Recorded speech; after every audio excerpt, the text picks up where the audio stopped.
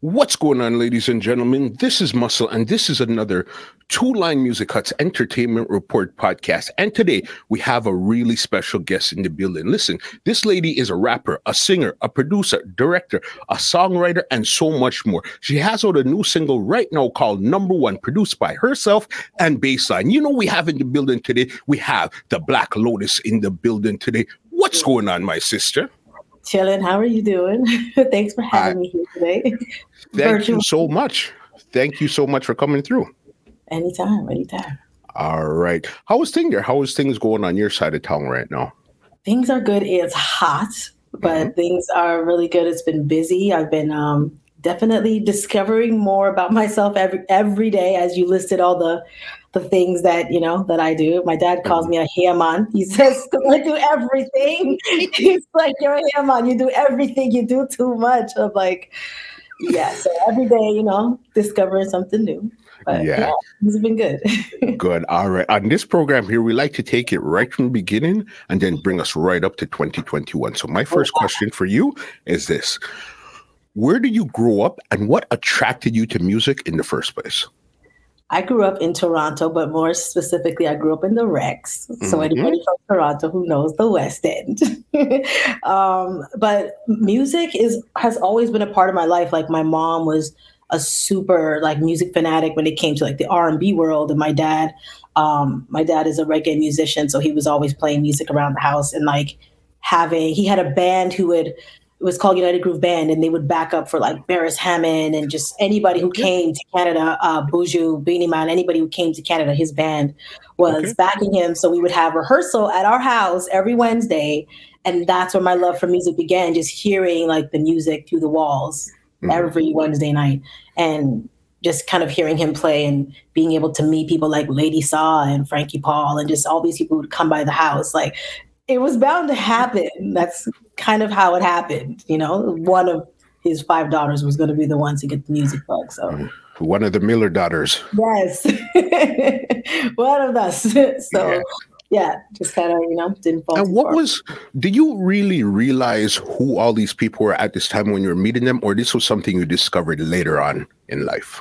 It was something I discovered later on. We would just hear people coming and just making music in the basement and just be like, whoa, who's that? Just hearing some people would come and you're like, no, I don't want to hear this. But then there's majority of the people would come and it would just be amazing music, So I don't know. I think at that age, I didn't really understand, but I knew that they were special because of just the energy, just the energy that came from that space.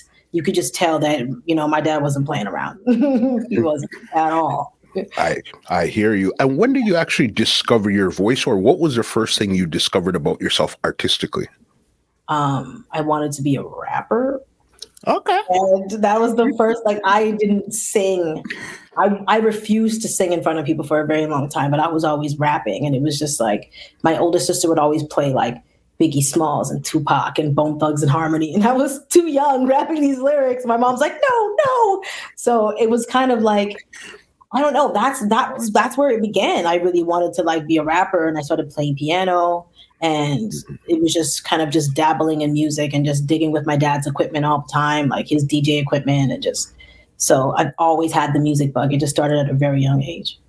All right. So you started out as a rapper first. So what was the first, did you in my mind, nobody else's. I hear you 100%. So what was your first thing to get into the music industry? Because you said your mom, she was a collector and she liked R&B. Your dad was playing a lot of reggae and stuff. So what was your first entrance into the music business itself? Into the music business, I had actually met it was a supply teacher, and he was doing acting work and things like that. And he, I don't know, one time I was just in class and he discovered that I was writing music in a book, and he was like, do you sing? And I'm like, yeah. So he brought me to my first vocal coach, Abraham Faulkner in Toronto. And from there, it was just, okay, let's figure out what you're doing with your voice. And then, I started just doing shows around the city, little things like the CNE, they have the exhibition where they have young talent come in and do things like that. So that was the first beginning of me actually not being afraid to perform. And at that time, I was probably like 12 or 11 years old, around that age. Wow, that was early. Yeah. So how come you didn't decide to pursue rap at the beginning instead of singing? Because as you said, you didn't really like to sing in front of people. I think it was because of the age that I was and the lyrical content that I was memorizing as a rapper, that kind of deterred my parents from like me being a rapper. And I guess R&B at the time was just more suitable. There were artists like Brandy and Monica and like SWV and people who were singing like R&B and love songs. And I guess that's just really what it was. It wasn't that they didn't want me to be a rapper, but they knew that I could sing, you know? And on my mom's side of the family, we have a lot of vocalists and a lot of singers from Nova Scotia, where my mother grew up. And I think it was just that, you know, coming from that world and the church, that they were just like, you gonna sing. And that's what happened. That's what happened here. Wow. Okay. And what was your actually first recording that you went into the studio to record? Oh, wow. Oh, my first recording. Jeez. Dig in the back of the brain. I think it was here. It was actually in LA. And I was working with a writer by the name of Ty-V, and she had cut this song called Could Have Fooled Me. And I actually demoed the record for 702 at the time. I don't think they ended up using the record, but that was the first time I really got a chance to hear myself on record. Yeah. How did you like how you sounded at that time there? It was cool because it was the first time that I had actually sang a song that I actually recorded, that somebody actually wrote for my voice. And that experience the first time was pretty cool. And I couldn't really believe it was me. It was weird. You know, I think, you know, when you're a kid and you're young and you hear yourself in a recording, it's like, why do I sound like that? But for me to hear myself singing and then for her to like vocal produce with me, it was just, from then I was like, I can do this. Like, I can do this. So, yeah. Got you. All right. Let me bring you back a flashback. I got a couple of flashbacks in here. The first one I'm going to give you. I know you were in a group with, it was you, Melanie, Fiona, and I forget who the third person was. Nicole Holness. Yes. How did that come around? Was the same at the time. My manager had heard that they were looking to put together a girls group. And at the time, Exquisite was Melanie, Fiona, and maybe 2 other girls or something, but they hadn't actually really recorded anything. And the other 2 girls, I think, had left the group. And so it was just Melanie at the time. And I went to audition. And it was funny because when we met each other, it was automatic. It was like, hey, girl. It was like automatic. And till this day, like, we're still super cool. Like, I spoke to her a couple days ago, and, you know, she's one of my closest friends. And I don't know, I feel like that experience, just being in a girls group, I needed, because we grew together as vocalists and as, you know, as artists, and understanding the industry from a business standpoint and just from a sonic standpoint, what we wanted to sing, what we didn't want to sing, as well. So yeah, Exquisite was an interesting experience. How long did the group last for? The group actually was together for a couple of years before we had actually put anything out. So we'd started pretty early. And when we released No Regrets, we had actually, I think, shot another video after that. But we kind of had our, I guess, differences when it came to the business aspect of the group, and also some of the lyrical content of the songs that were on the album. As while we were working on it, I was writing a lot of the album with one of the producers, Marcus Kane, who did most of the project. And there was just some creative differences, but I feel like that was the first time at that age, and with Melanie and Nicole, that we had to like make a decision for ourselves as artists. Like, where do we see ourselves? What do we want to leave as our legacy? And we just thought otherwise, you know? So it was still good. It's still all love between all of us. It was really just a difference in creative, you know, decisions. And that's okay, because remember, as an artist, you have so many things that you want to express sometimes. And if you're in a group with other people, they might not want to express the same thing or have the same vision. So it's okay. Yeah, definitely. We had very different views on the music, but the album came out, and My voice is still all over it. Melanie's voice was still all over it, but neither one of us were on the cover. It's cool. Like, all love to Nicole. Like, you know what I mean? She held it down as the album came out and, things like that. So it was still, I feel like it was a journey, a part of the journey that had to happen. Got you. That's exquisite there. All right. So let me go back down memory lane again. How did you meet Drake? Oh, wow. I met Drake at this, I guess it was a restaurant / lounge. And he was it was like an every Thursday night, him, Melanie Fiona, and a keyboard player named Dalton, D10, who I think still plays for Drake. They were doing this like Thursday night. I know Melanie was singing, and I think Aubrey at the time was hosting. And I went there to see Melanie perform, and that was the first time I had met him. He was like, "I know you. You're Andrew DeMille," and I was like, "Who's this guy?" I didn't know him. I didn't want to see you. Like, that's just how my mind has always been, And he was super cool. And then we ended up we ended up in the studio because I knew 40. I've known 40 for a long time, since like high school, and he was working with some people I was working with. And funny enough, he was working with 40 and I was working with Sox, and we were kind of just bumped into each other at the studio. I'm like, "Oh, it's that guy again." And then I heard him rap and I was like, "Who is this dude? Who is this guy?" Yeah. Who is this guy? And like, from there, it was hilarious because he always knew he's had this spark, but I had no idea until I heard him that day. And then we just clicked and just started working on music together. Like he's written for me, like on my first project, like I've written with him and things like that. And he's super talented guy, as we know. Because you have 2 classic songs on his classic mixtape, The Comeback Season. Yeah. And even what makes one of the songs more classic, it's you, Drake, and Cardinal Offishall, all on one track. How did that come together? Oh, man. Last Hope, funny enough, Last Hope, we had kind of like done in the studio just in passing, but it wasn't really, he had the beat playing for a while, and I was sitting there and I'm like, I can't really feel anything to this. Not that I didn't feel the beat. It was just, I'm very much of a person, like I have to be in the moment to catch what it needs to be, And we kind of sketched out a melody idea and like a bit of words, but it didn't really come together. And then we had already recorded Closer to My Dreams, but it was a rough version of it. So one night he calls me, it's like 4:00 in the morning, and he's like, "Can you get down to the studio?" And I'm like, "Guy, I'm in my bed. I don't want to go anywhere." And something just told me, get out of bed. And I took a cab from Scarborough to downtown, to Dufferin and King, and we re-recorded Closer to My Dreams.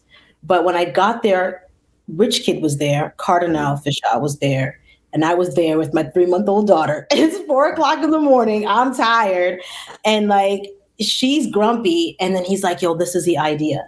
And I feel like the energy of just where I was, Last Hope, just like.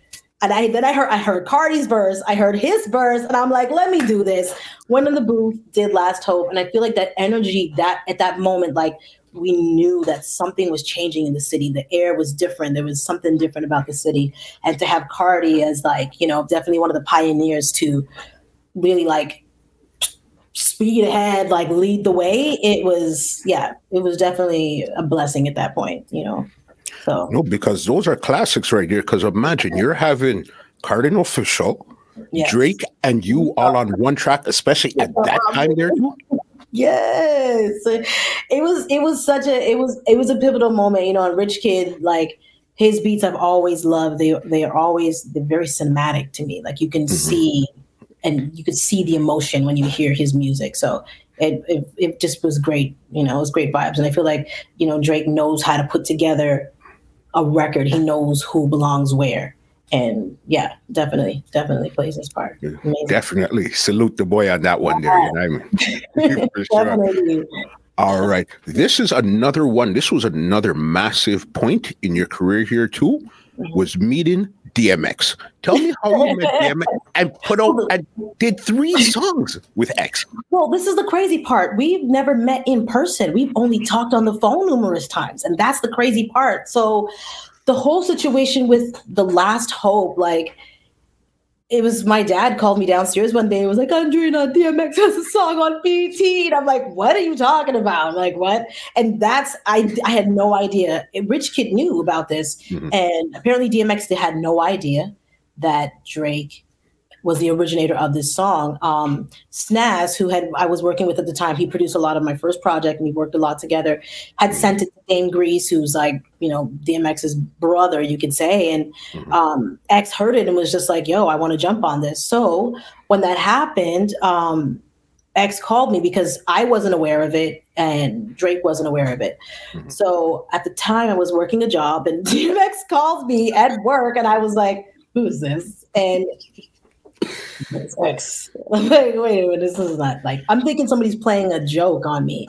And then he said, Andrina's X. And I was like, wait a minute, this is him? I'm going to get fired because I'm there on the phone. I'm trying not to like, yeah. So he literally was just like, is it okay? I didn't mean to like overstep my boundaries. I'm like, no, just DMX, what are we talking about here? And from there, he was like, I really want to create more with you. And I was like, most definitely. So at that point, Snaz and I and Dame Grease got together and we created Cold World and No Love. Those were the other two records that ended up being on the Undisputed album. And during the whole process, he was very like hands-on. So I would send something and he's like, yeah, that's it. He just wanted me to be me and just whatever. He's like, just do whatever you do best. And he was so kind and was so when it came down to me being like, okay, I'm going to go and work on this record. He's like, okay, I'm going to pray about it. And for me, that is when a person is very spiritually attached to their music, there's just something different about what comes out of it. And that's how he was when it came to the music. So, R.I.P. X, man. It's just, a lot of history with him. And a lot of people don't know he was a very, very kind soul. And for me to be an artist that he had no idea who I was and to come to me and say like, is it okay that I use your work? And you're like, not many people do that. So, salute to X as well. Most definitely. No, that's classic right there. And just the way how you remember it is just so amazing too, where I felt like I was at work with you when you got My homegirl was like, girl, you lying. I'm like, no, I'm serious. He just called me like, who does that? So, yeah. Crazy. Another one here. Let's go super left then.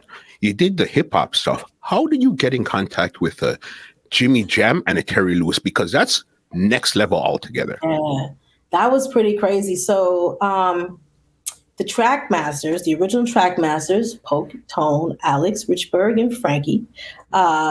Frankie is actually my video production partner. And a couple years ago, he said to me, he was like, who you remind me of? He was like, you should try to do some Janet stuff. Because we were always talking about just like different, our influences in music. Because he's really like my mentor. Mm-hmm. And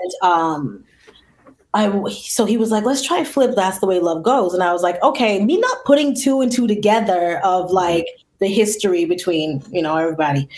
So I do this That's the Way Love Goes cover because I love Janet Jackson. And we just put it out. We put it out for fun. And then a couple weeks later, I get a call from Terry being like, hold on, who's this? Terry Lewis. Like, what?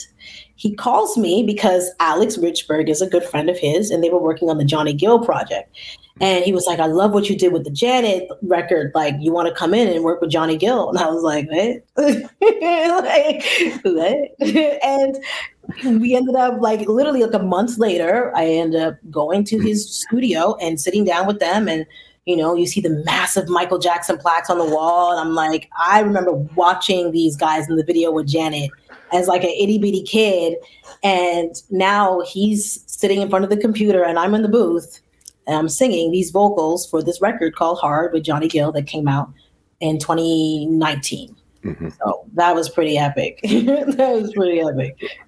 It's crazy how your life just seems to go, and it seems to happen in the most random times. Like, okay, I'm just doing something chill. Always random. It's in a way, it's not random because I don't believe in like randomness. I believe it's like divine timing because when it came like Jimmy Jam and Terry Lewis, when I was recording like in my basement working on my projects, I've always had this It was the album cover for Control. My mother had it in a frame, and I always had it above my computers. And it's like, to think back to that day where I'm looking at this Control album once again, but this time I'm in the booth, and it's just, it's not a coincidence in my mind. It's just, it's just divine timing. It was something that I've, subconsciously manifested working with them, and it happened, and it was crazy.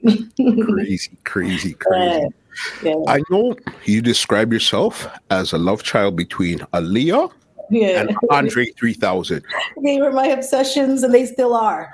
They literally are. What features of your father would you have, and what features of your mother would you have?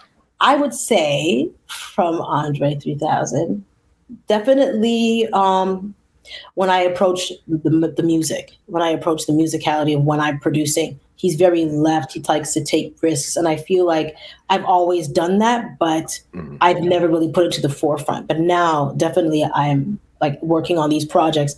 I'm very much taking the lead in the sense of like, I like this quirky sound, let's play with this more. And I like trying to, do interpolations of songs and sounds and eras that you wouldn't necessarily apply to R&B music or the type of music that I do. When it comes to Aaliyah, I feel like she was just so confident in herself and who she was. And, as a Black female, not feeling like, okay, I have to do this and I have to be like this. She was just her.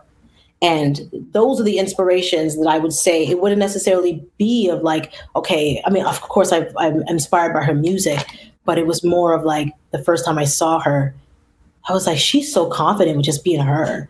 And it took me a while to find that in myself, but yeah, I'm here. I feel like it took me a while to get there. And funny enough, we share the same name. My middle name is Aaliyah. And it's like, I felt like just watching her journey, it was just, definitely a huge inspiration for who I am today. Yeah. Rest in peace, Aaliyah. Oh my gosh, 20 years as of yesterday. Wow. And like, time flies. Wow. Trust me, it does. Trust me, it does. You talked about production. I know that you were involved with the introduction for Future's Summer 16 tour. All right. How did that come around? So I did, I was doing a bunch of hip hop covers on YouTube. And I ended up doing Future Turn On the Lights or Turn Off the Lights. I'm trying, my brain is off today. And I did Honest by Future. Name another nigga hot, I'm just honest. Gold bottles on bottles, I'm just honest. 100,000 on watches, I'm just honest. Coops on coops, I'm just honest. Tell the truth. And when I did Honest, his right-hand man, his name is Shooter. He pretty much just like documents his whole life, and he's pretty much like one of his best friends. He contacted me about the cover, Honest, and I was like, okay, what's up? And he wanted me to actually perform Honest with Future for, I think it was like an NBA game or something like that. But I had just gotten back to Canada, and I was like just kind of settling with my family, so I couldn't necessarily leave. And then this was in 2015. So we kept in contact, and I had started doing a bunch of just like piano tidbits around ideas that Future had been playing with in the studio. So while he was working on his documentary and certain things for Instagram posts, I would just send these piano, just kind of like ambient music with my vocals and like, playing with Future's vocals here and there. And I was really just like doing it for fun. I love Future. So I'm like, okay, whatever. I'm not even looking for anyone to even say that's her. Like, I didn't care. But then when it came down to the Summer 16 tour, they were like, hey, do you have anything that's close to what we've been doing? And I was like, well, I can create something. And I had actually went to one of Future shows. He came to Toronto, and I mentioned to Shooter, I'm like, I really want to create something for an intro. So I ended up using, a bit of, from my DJ background, using a bit of his clips and a bit of mine, the things that we had been working on, and created this intro that he had used for his Summer 16 tour. So that was pretty cool too. That was pretty cool. And I was random once again, not random, but random. Your life just seems to be, again, as you said, you manifested, even if it wasn't, you looked at the poster every day, or it was just, you put yourself in a position to win. And when the opportunity came up, you continued winning. Yeah, I was being prepared for the opportunity when it came to me, because I never thought that it was going to be a case of me ever working with Future. It was just, I loved his music and I wanted to, just, sorry, my dog is snoring. I wanted to, just give my interpolation of what hip hop was to me, because I've always loved hip hop and I've always loved rap music, but to kind of create that from an R&B perspective on the piano was really all I wanted to do. And somebody saw it and that was important. I remember those days. I remember seeing those come up a lot on YouTube, and sometimes I think probably Instagram was around those times. You see a lot of times, and how I remember you singing "Bitch Don't Kill My Vibe." That was one of the big ones I remember. That was cool too. Yeah, I'm definitely going to be doing more of these. I had to take a break, and I've been doing a lot of other things, other entrepreneurial things. Definitely getting back to the music. All right, no problem. I know 2013 was I think that was your last real full body of work, Naked. Yeah. All right. How have you grown from that album to today?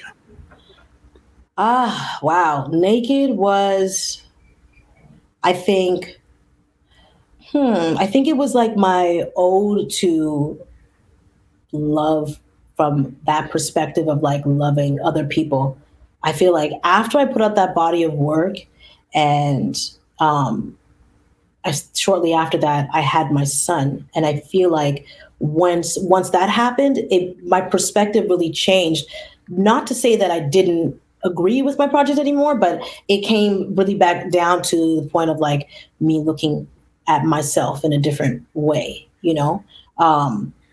and I think the music now is from the position of really like loving myself, loving my family, loving the things around me and the people around me, and just life. Naked was more of a reflection of a period of time in my life when I was in a situation or in a relationship that was like very almost detrimental to my mental health, to my physical health, to a lot of things.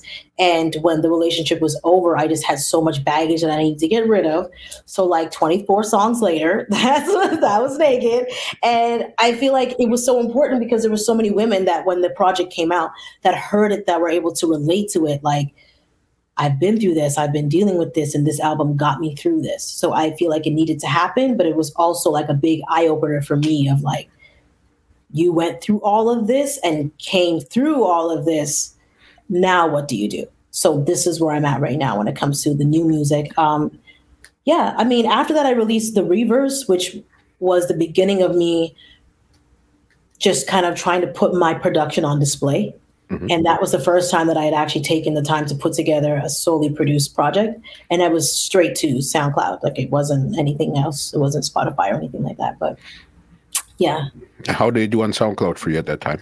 It went pretty well. I mean, I didn't expect it to really do anything. When I put anything on SoundCloud, usually it's more of just like for the people who are the fans, who are just listening to the music. I love to do projects like that. There's another one coming in like 2 weeks that is going to be that I'm really excited about. But for me, when it comes down to projects like that, it's really just for people to kind of just engage in what I'm feeling and can you relate to this? Do you feel this? Just messing around with music. It's just, in my mind, it's just a vibe. So, yeah. Definitely. Because I know right now you're in LA, you were in Toronto and all this stuff. You moved to LA. Why did you move to LA after you worked with Drake's, you worked with Cardinal, you worked with Big Sox, worked with Lisa Monet, you won Stylist Awards, you've done all of these stuff. So did you feel at one point that you probably hit a ceiling in Toronto and you had to go somewhere else? I feel like it's definitely, Toronto is growing. Toronto has so much amazing talent. But I also feel like, I needed to be outside of the world of Toronto for a minute, and also wanted to really expand on what I was, building. So in 2016, my best friend and I, we had created Black Lotus Media Group, which is the company that I run everything through now. And it's, we do photography, we do videography, we do create music and things like that.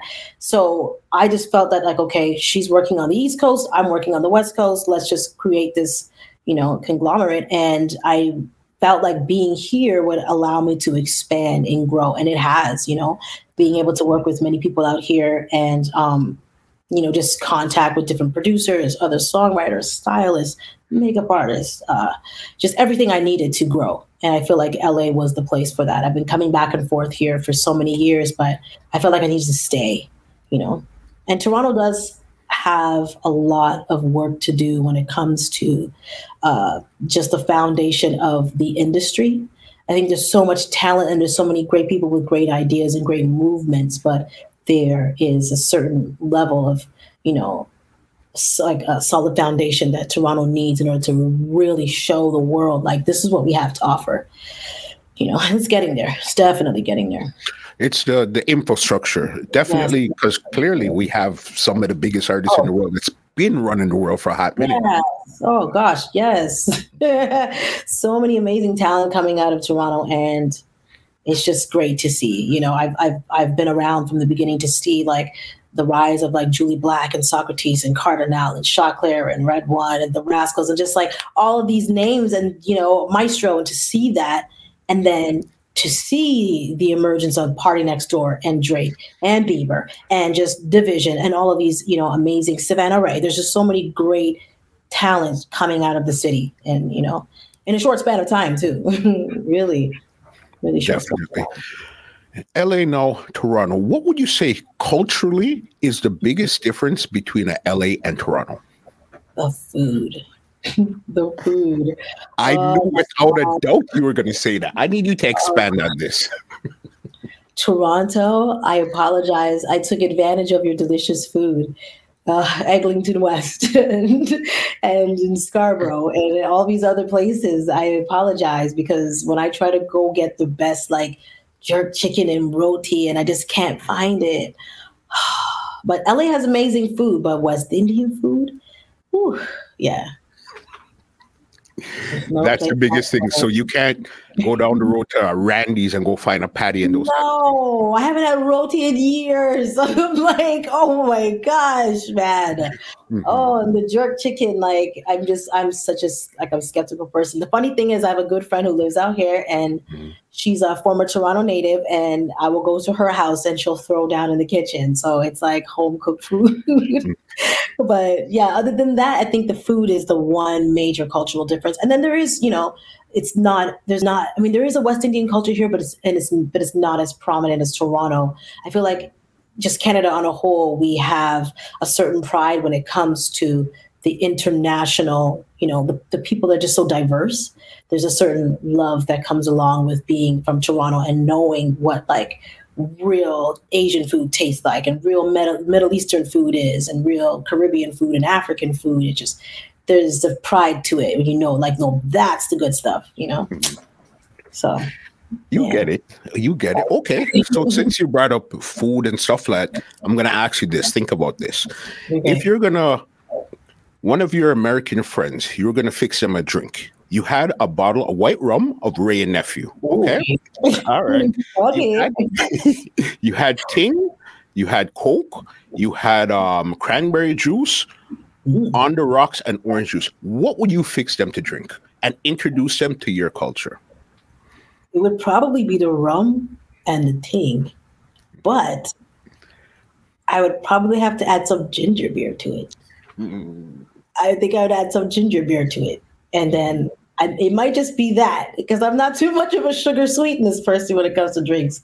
Or it would just be some straight shots of some Ray and Nephew. It might just be the straight shots. And that's how you'd introduce them to your culture, right? Yes. All right. I know that originally you went by your first name, Andrina Mill. Okay. Yeah. When and why did you change it to Black Lotus? The Black Lotus, I changed. So I've always, like my sisters and my homegirls, we'd always kind of joke around. I call myself Black or Black Lotus, but it was kind of always like my moniker as a producer. Like if I'm producing in the studio, just like hanging out with my family, they'd always know me as like the Black Lotus. But I've never really spoke about it because I don't think anyone really took me serious as a producer. It was always, she's a songwriter, she's a singer. But when I decided that I was going to move to LA and kind of not start over, but start a new path, I decided that I really wanted to allow the Black Lotus to be in the forefront, because I think for such a long time doing production and producing on pretty much all of my singles, maybe except for two, I didn't really allow people to understand that it was really a massive part of me that I felt I was kind of hindering. So that's why I did the name change. And I feel like also with Andrina Mill, there is a lot of history tied to my name, but I didn't want it to define who I was and who I am now, because I'm not the same person that I was when I started in this industry at 11 years old, and now that I'm older and I've changed and I'm like, a mother and a wife, and just, there's so many things about me that is different. I needed to say, hey, this is a part of me you haven't seen yet, and I need to showcase that before I bow out at any point in time, So, yeah. Makes sense. You spoke about being a mother, a wife, a daughter, and stuff like that. I know your daughter right now is entering the music business.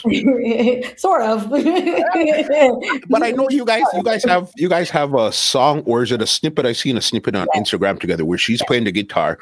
Tell us about that there. What's going on there? So my daughter Rain is an amazing guitar player. She's like, it's funny because when she was younger, I used to put on like really like old jazz music and old classical music to get her to fall asleep, and like old 60s soul.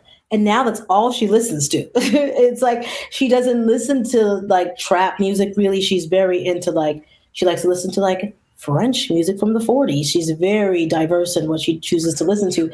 So she plays the ukulele and she plays the guitar. And my dad was the one who kind of got her into the guitar. She didn't want to play the piano. So we got her ukulele, and now, she's been learning and is self-teaching. And we just started just singing together. Like, it's kind of just always been a thing around our house, just her playing the ukulele, and I would sing like these stupid songs. Yeah. And then one day I was like, let's sit down and work on something. And she was like, okay. So she started playing this like guitar loop, and I was like, okay. And I started chopping it up. And then I was like, what do you think we should write about? And she's like, you know what? And she's very into like reptiles and things like that. She was like, write a song about Parasite. I'm going to go play outside. And I was like, okay. And she went outside. I wrote this song in like 30 minutes, and she came back and was like, what? And we finished the song. Jonathan Watts is on the production on this one, and this will be on the album The Seed. So I'm really excited about that. She's working on this project with me.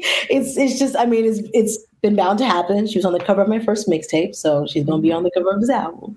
Yeah. And we're working a lot together. She definitely wants to play guitar.